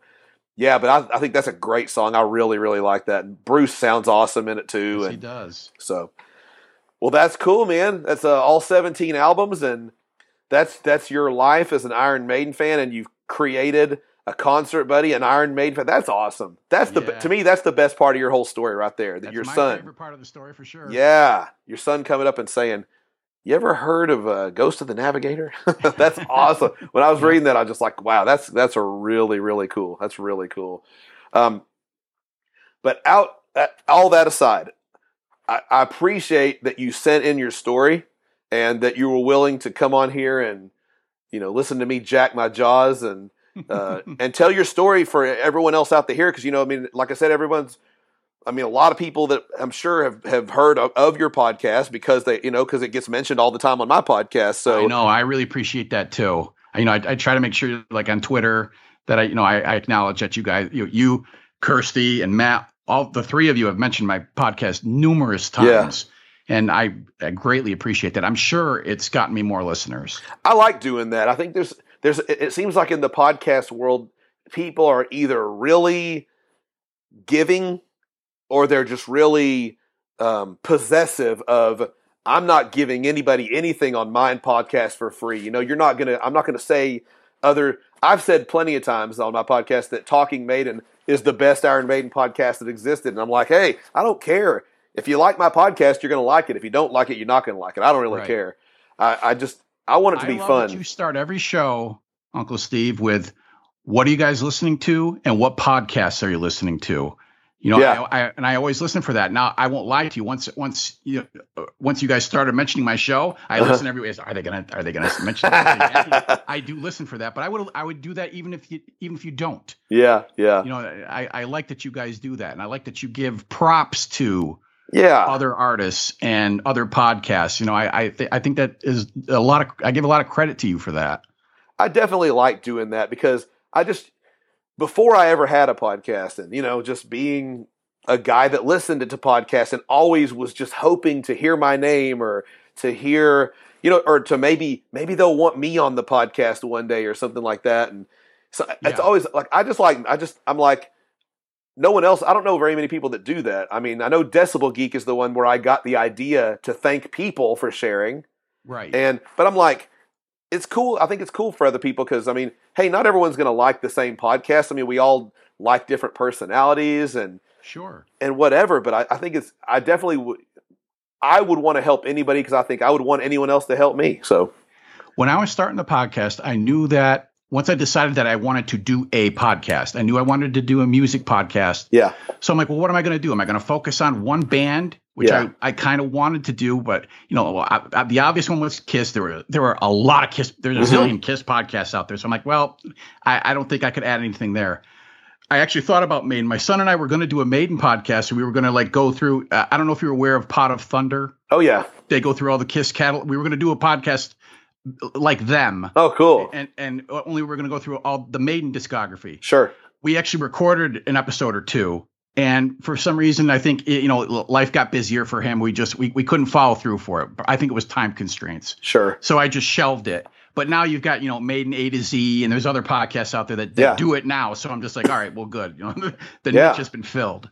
Absolutely. But I've been listening to podcasts now for a lot of them for since 2000, 12, 13. Yeah. And what I did when I started my podcast, I took a little bit from this podcast, I took a little bit Oh, from that sure. podcast, took a little bit from this podcast, Yeah. and Yeah. kind of mashed it all together and made it my own thing. Right. There's right. there's a lot of podcasts who do what it's just an album review show. Yeah. Each week we review a random album Sure. on the rock spectrum. That's all we do. A lot of shows do that. So I just, it's putting your own personality in it, putting your own spin in it. And I think we've come up with something that works pretty well. Yeah. If you enjoy doing it, then really, I mean, I don't think any of us are making a living, unless we're Joe Rogan. We're not making a living, Right. Doing a podcast. We do it because we love the music and it's an outlet, and Yes. you get to meet people that have the same passion that you do. Yes. That's what I love. I love like the fact that like Kirsty and Matt both, and there's other people that I've had on where we've stayed in communication where, Right. And especially Matt, especially Kirsty, like Matt is a terrible communicator. I'll just put it out there. He, Kirsty lives in Australia, and I went and saw an AC/DC tribute band about a week ago, and I'm sending her videos at the show while I'm there because I know, and then she's replying back, "Oh, that's awesome, man, he's awesome," and just like I'm like, it's so cool to have somebody like that. Just, and there's different people that I can, just share and or that I'll just get a random text from someone or something. And they'll be just like, "Hey, man, I just listened to your episode about Megadeth, and I can't believe you said this," and it's just like I'm just like, wow, these are my friends now. This is so cool. Yep. So yeah, I love it. I would say I average like one or two at least emails or tweets or something a week just saying, I just discovered your show. Yeah. I really dig what you're doing. You know what I mean? Sure. I appreciate that. Oh, yeah. So that you took the time to do, even if you just said, hey, cool show. Great. Thanks. I'm glad that you're out there. Yeah. I mean, and people are going to listen to me and people are going to listen to you, and they're going to hear something at some point that they've never heard before. Yes. Or be introduced to an artist they've never heard before. That's why I like doing the "What have you been listening to" thing, because who knows? I mean, I listen to the same random bands all the time. I'm kind of closed minded a little bit, but you never know. Yeah, and we like with us, we have obviously I've been very clean this episode, but on our podcast we've got the explicit tag. I tend to cuss a lot, so we do have that. And some people contact us and complain about that, but other people, I just have to say, well, this is how I talk. This is how it is. This is how we are. I think it's a little easier to express yourself using profanity because you can really. My wife, she hates when I cuss, and I'm just like, you don't understand how easy it is to evoke emotion from these words, and it makes it a lot more difficult trying to describe a song or an album without saying, "That's the most amazing effing thing I've ever heard in my life." You just have to. It's so good. It's like, man, I want to say so much more. It communicates excitement or it communicates anger. Sure. And you can tell by the tone of voice. So yeah. So, but all in all, it's fun. I love doing this. I love doing the podcast and stuff. It's meeting people, and it's an outlet. Yes. Otherwise, we got all this music, knowledge or want to talk about whatever, just stuck here, and you're just like, I didn't have the outlet for years, and now I do, and man, I love it. Yes. That's why we do what we do. Absolutely. And I've made, like you said, you make new friendships. I have a stable of regular co-hosts. I call them co-pilots on the show, but people, and we have a big text chat thing that we always daily, what's going on with your lives? How are you doing? That kind of thing. Hey, I just discovered this song. Check this out. Blah, blah, it becomes a community. Absolutely. Yeah. That's something on my podcast, on Twitter, at least, that has been really neat to see, just to see how people are. I've probably, I don't know how many of these I put out yet so far, but, I've got 3 or 4, done right now. And there's probably, say, 40 of them. So there's 40 people that people on Twitter or wherever can chat with, and they know about this person. They know what that person sounds like when they're reading their tweets, and they know what that person likes and dislikes. And it's really created a really interesting, like I said, friends and community of other people that have been able to be friends and help other people. I've seen people give, words of encouragement to people when, hey, something's going on in their life, and it's really just it's wild to see. And you think, like, if they met through your podcast and you're going, wow, I actually helped facilitate that. It's way bigger than just having a stupid podcast really is, Yes. And you also learn that there are dozens, hundreds, thousands of people like you when you thought you were alone. Right. Absolutely, man. Absolutely. We could do a whole podcast just talking about podcasting. Yeah. No, you absolutely, you could. Oh man, I always enjoy it because I've had a few different podcasters on with, doing their stories, and it's always fun to actually veer a little bit off of the Iron Maiden and just talk about, things about it, just what you like and dislike. And yeah, because it's another thing that connects us together. So, because I know how much work it is. Yeah, exactly. It's fun. It's a great hobby, but there's a lot of work involved. Sure. Especially when you do it the way you're doing the research. You have to listen to the albums. You got to rank the albums. It's not just, you're not just turning on a microphone and winging it. Right. You're coming in prepared. Sure. I'm like that too. I have to, because I have to prepare every week for the album I'm going to review. Absolutely. So it's time consuming. How many albums do you review out of every album review? Like, let's say you do 10 of them. Out of every 10 albums you do, how many of them have you never heard before? It usually averages probably one or two. Okay. Out of every 10. Okay. So usually that comes from somebody putting a request in, or like the album we did the Blue Oyster Cult's first album last week. Okay. Matter of fact, cousin Marvin from Asylum. Oh, okay, yeah. He came on with us and did that. I know, of course, I knew who Blue Oyster Cult was, but I didn't know that first album. So that was a new album for me. So I would say out of every 10, I probably one or two, sometimes maybe even three. Okay. That I've never heard of. So when I get an album like that, when I know it, because I schedule episodes months in advance. Okay. So when I know it's going to be a new album I need to listen to, at least 4 or 5 weeks out, I start listening to it. Wow. And then really start listening intensely a week or two before the actual episode. Because I really want to know the music. I don't want to just say, I listened to this once and this track is great and this track stinks. That's no, because I delve into it. Why do I think this track stinks? Why do I think this track is great? And so, to do that, I have to kind of really know what's going on. Sure. So I do listen to the records that I review extensively. Sure. So did you know Lou? Have you known him a long time before you did the podcast? Nope. He's a guy that just reached out to me on an email, said I really loved it. He wrote me a very long email saying how much he'd liked the podcast, told me his personal story with music. I thought this guy sounds really cool. Okay. And he said, I'd love to come on the podcast sometime, because I accept, here's another thing too. Well, I can say this to your listeners. We'll take guests. Anybody can come on the show. Yeah. If you're out there and there's an album that you really love and you'd like, if you like our podcast and you want to review it with us, you can come on. You can just request it if you just want us to review it, or you can come on with us and review it with us. We have a kind of an open door policy with that. That's cool. So he said, so Lou writes me a thing and says to me, I'd love to come on the show. And he rattled off some things and he mentioned Kiss. I said, well, we're doing Love Gun in about 3. I emailed him back. We're going to do Love Gun in about 3 weeks. You want to jump in on that? He said, sure. So he did it, and that was our first episode with him. And I liked him so much. I invited him back again and again. And then he just became one of our family. And now he's like, he does almost every episode. Now he's kind of like the Robin to my Batman, I guess. We're kind of like, we're like the dynamic duo now. That's funny. That's cool though. Because it's like, with Matt, like I said, we talked, and the first time we talked, and we just got along so well. And I've had people on, I've gotten along really with everybody I've ever had on. I've never had anyone on that I just was like, God, this guy is a jerk. I'm never having that guy on again.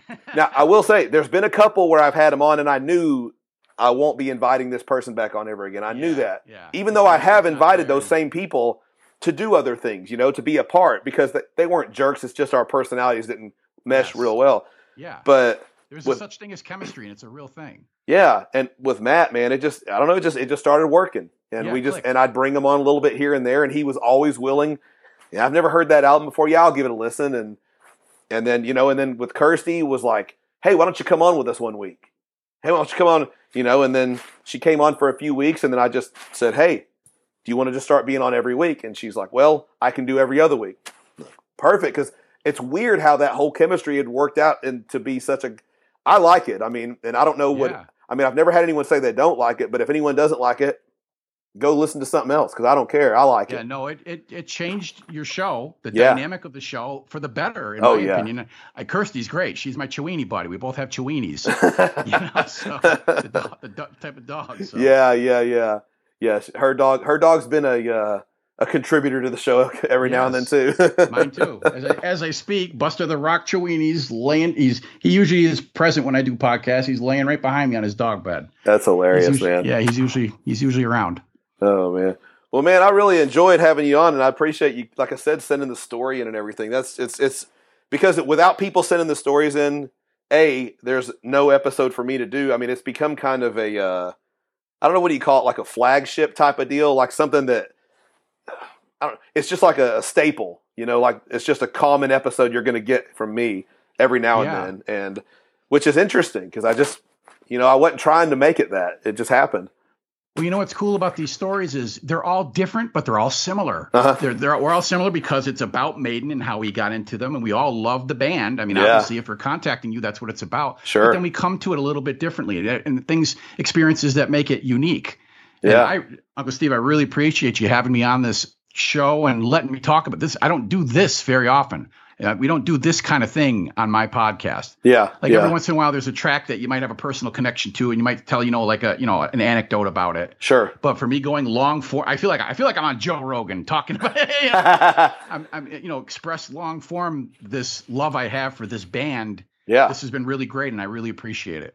Well, being that you feel like you're on Joe Rogan, I hope that somebody else can hear that and think that I might be the next Joe Rogan fan, because I'll take it. I'll take that money, Listen up, Spotify. That's right. We've got another 100 million lying around. Look, Uncle Steve is ready. They can get me for 1/10 of that. I'll move my podcast to Spotify exclusively. There you go. Oh man.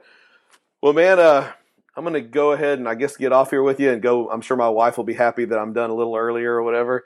I've been podcasting all week long.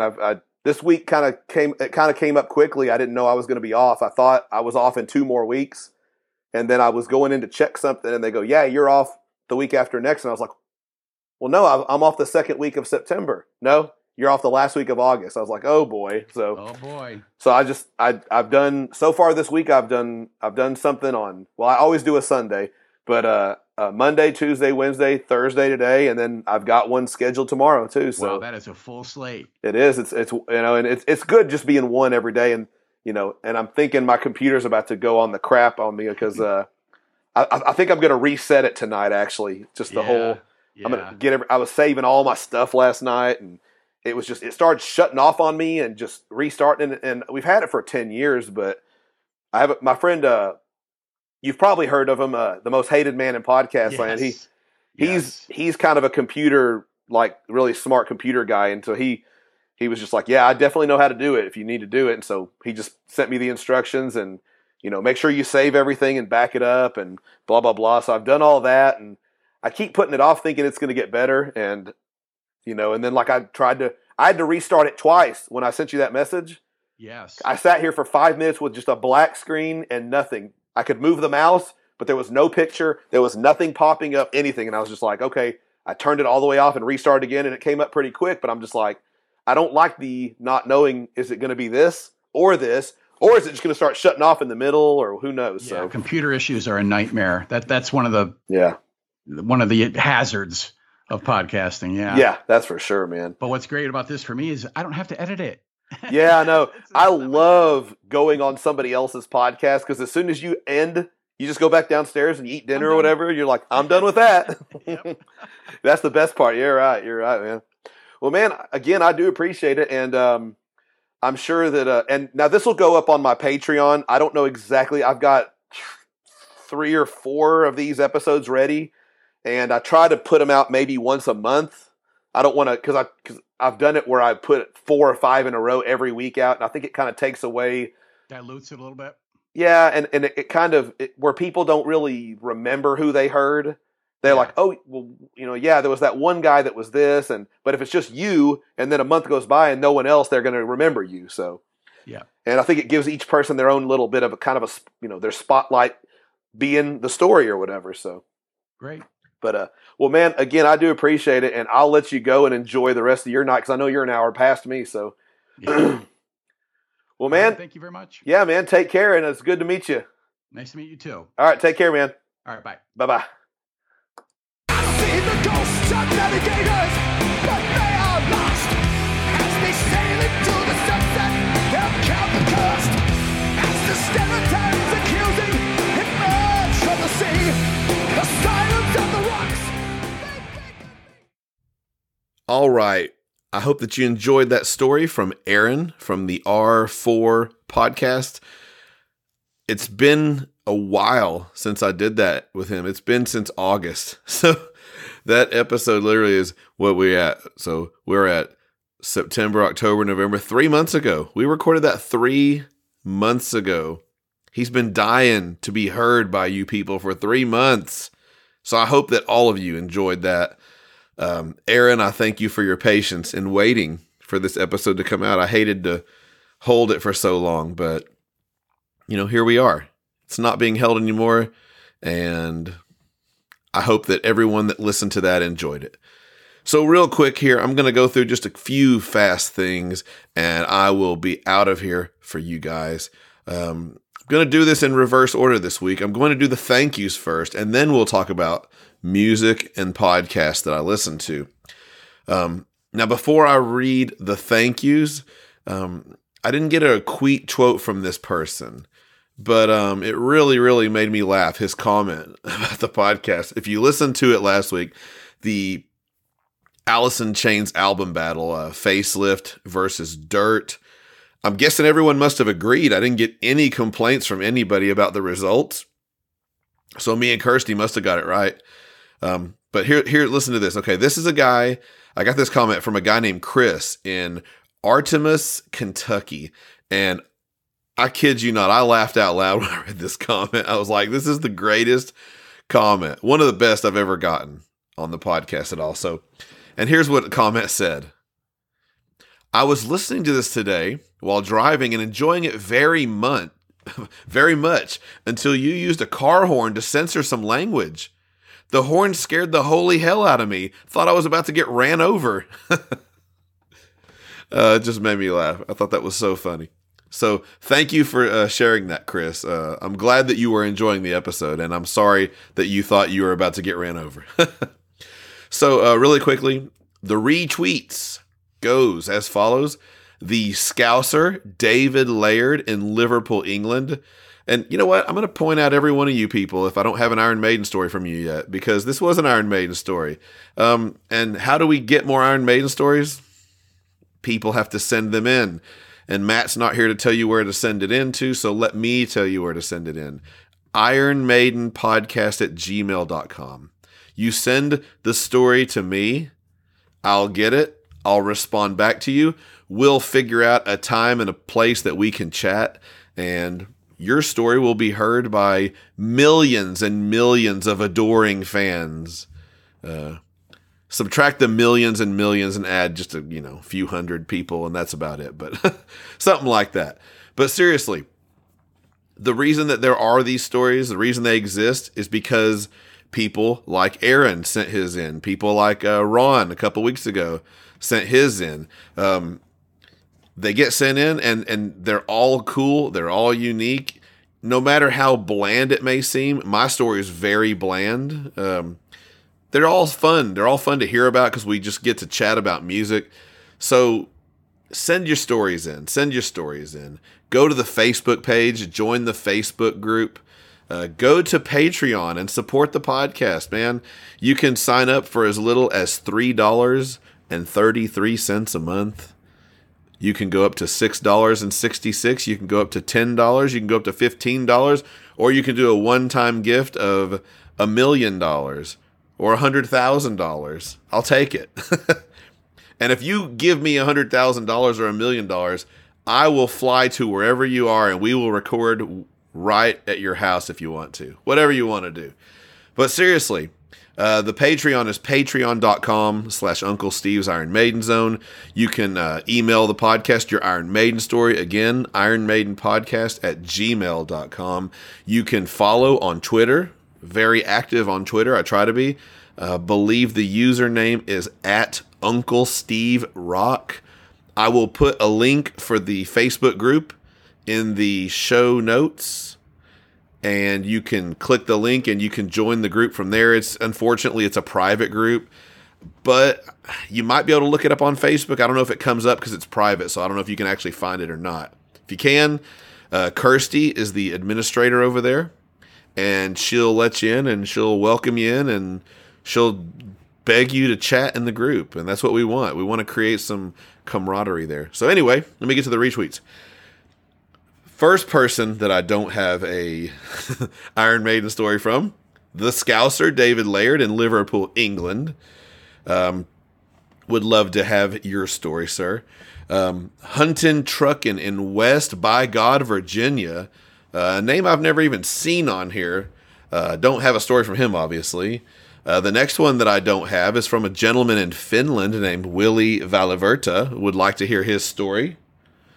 The official detention teacher of Uncle Steve's Iron Maiden Zone, Gen Maryutani in Chiba, Japan. I have received a story from him, and we are working on it. It's a work in progress. You know, Japan is a long way from here, from the United States, and we're going to make it work. We're going to get it. We're going to get old Gen on here, and you're going to get to hear his story one of these days.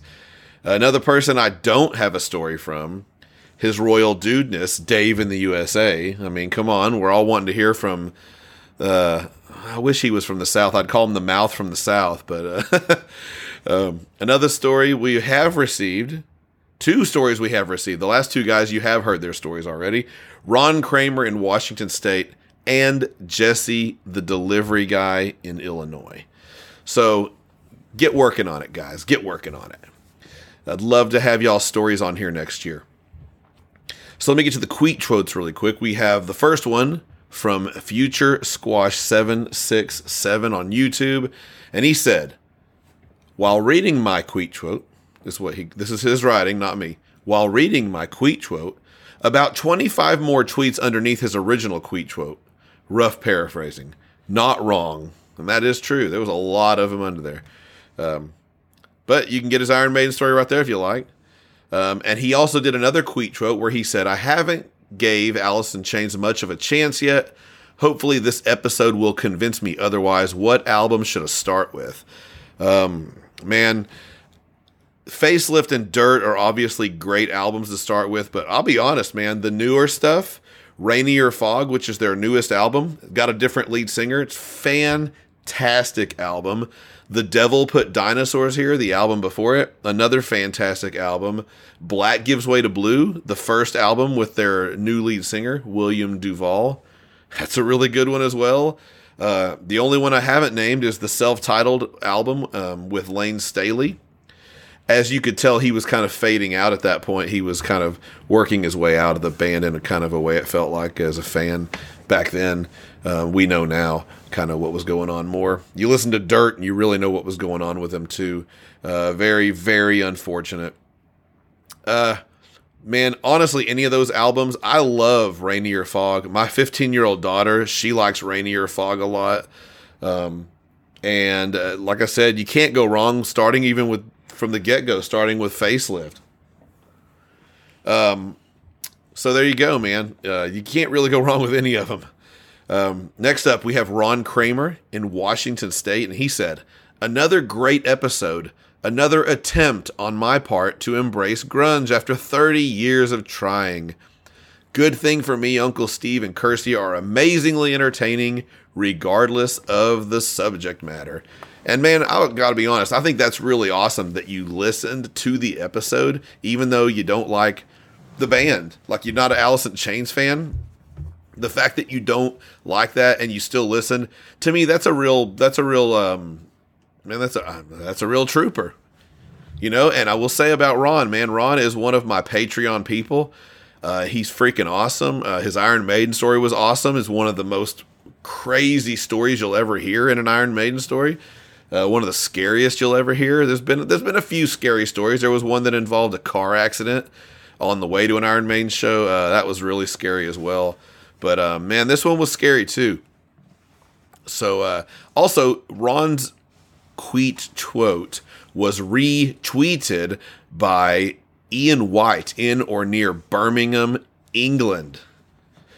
Let's see. And the last quote came from the official historian, translator, administrator, and many other nicknames that I just can't remember that I've given her over time.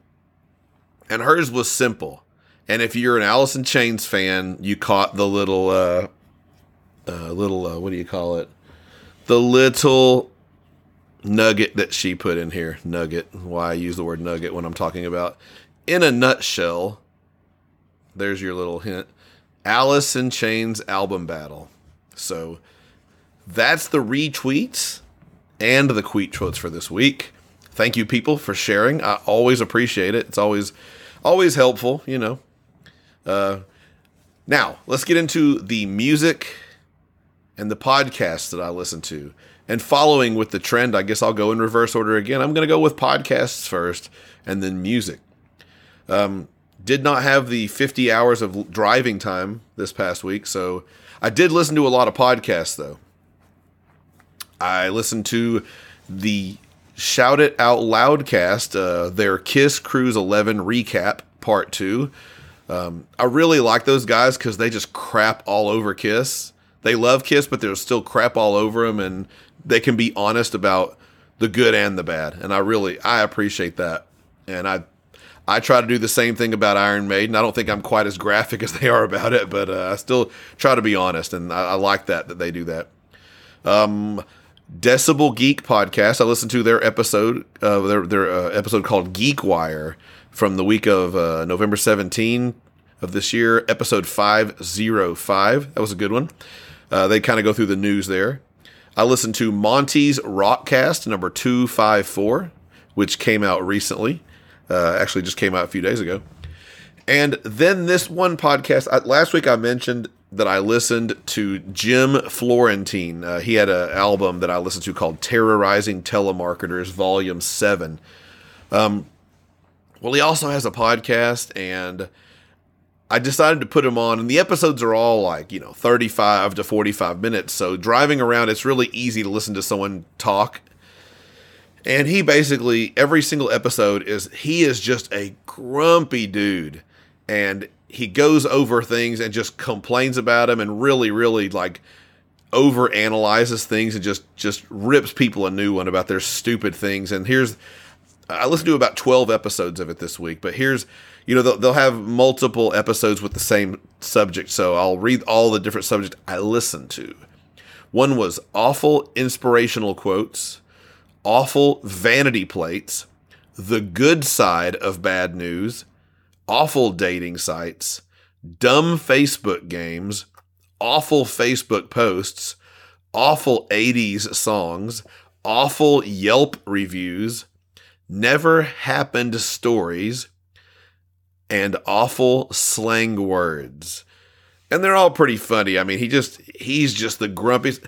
I shouldn't say that. They're not even always super funny. It's almost like Napoleon Dynamite. The more you listen to him, the funnier it kind of gets. But he just rags these people like crazy, and it's really funny though. Really funny. I also listened to another one of his albums called Terrorizing Telemarketers, Volume 5. And I played one of the tracks of it for my wife and daughter, and I know my daughter liked it. We listened to it, the one track, 2 or 3 times. It's really, really funny.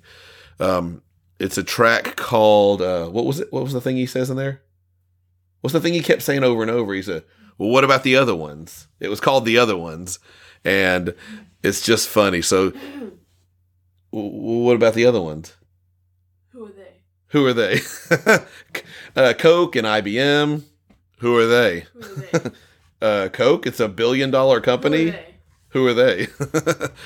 So, anyone go on YouTube and just look up Terrorizing Telemarketers Volume 5 by Jim Florentine, and look up, what did I just say? What was the thing there he kept saying?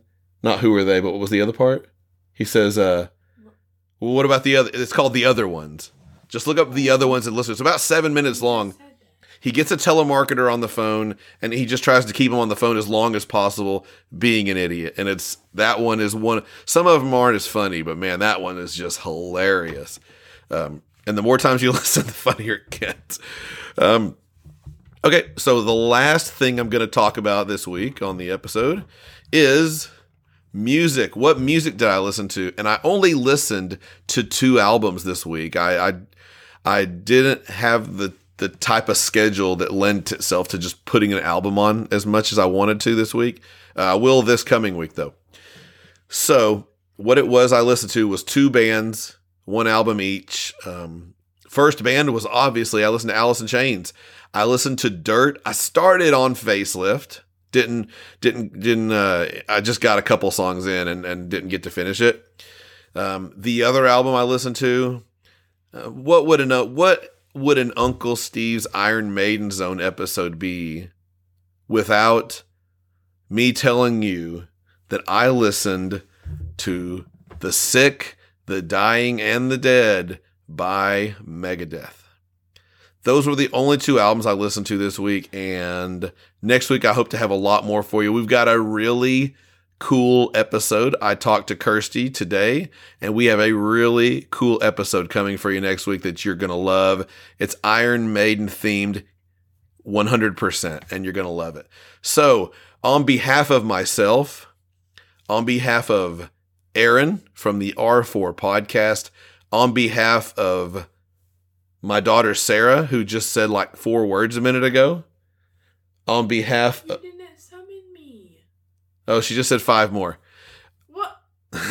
on behalf of Kirsty, on behalf of everybody else that contributed, good night.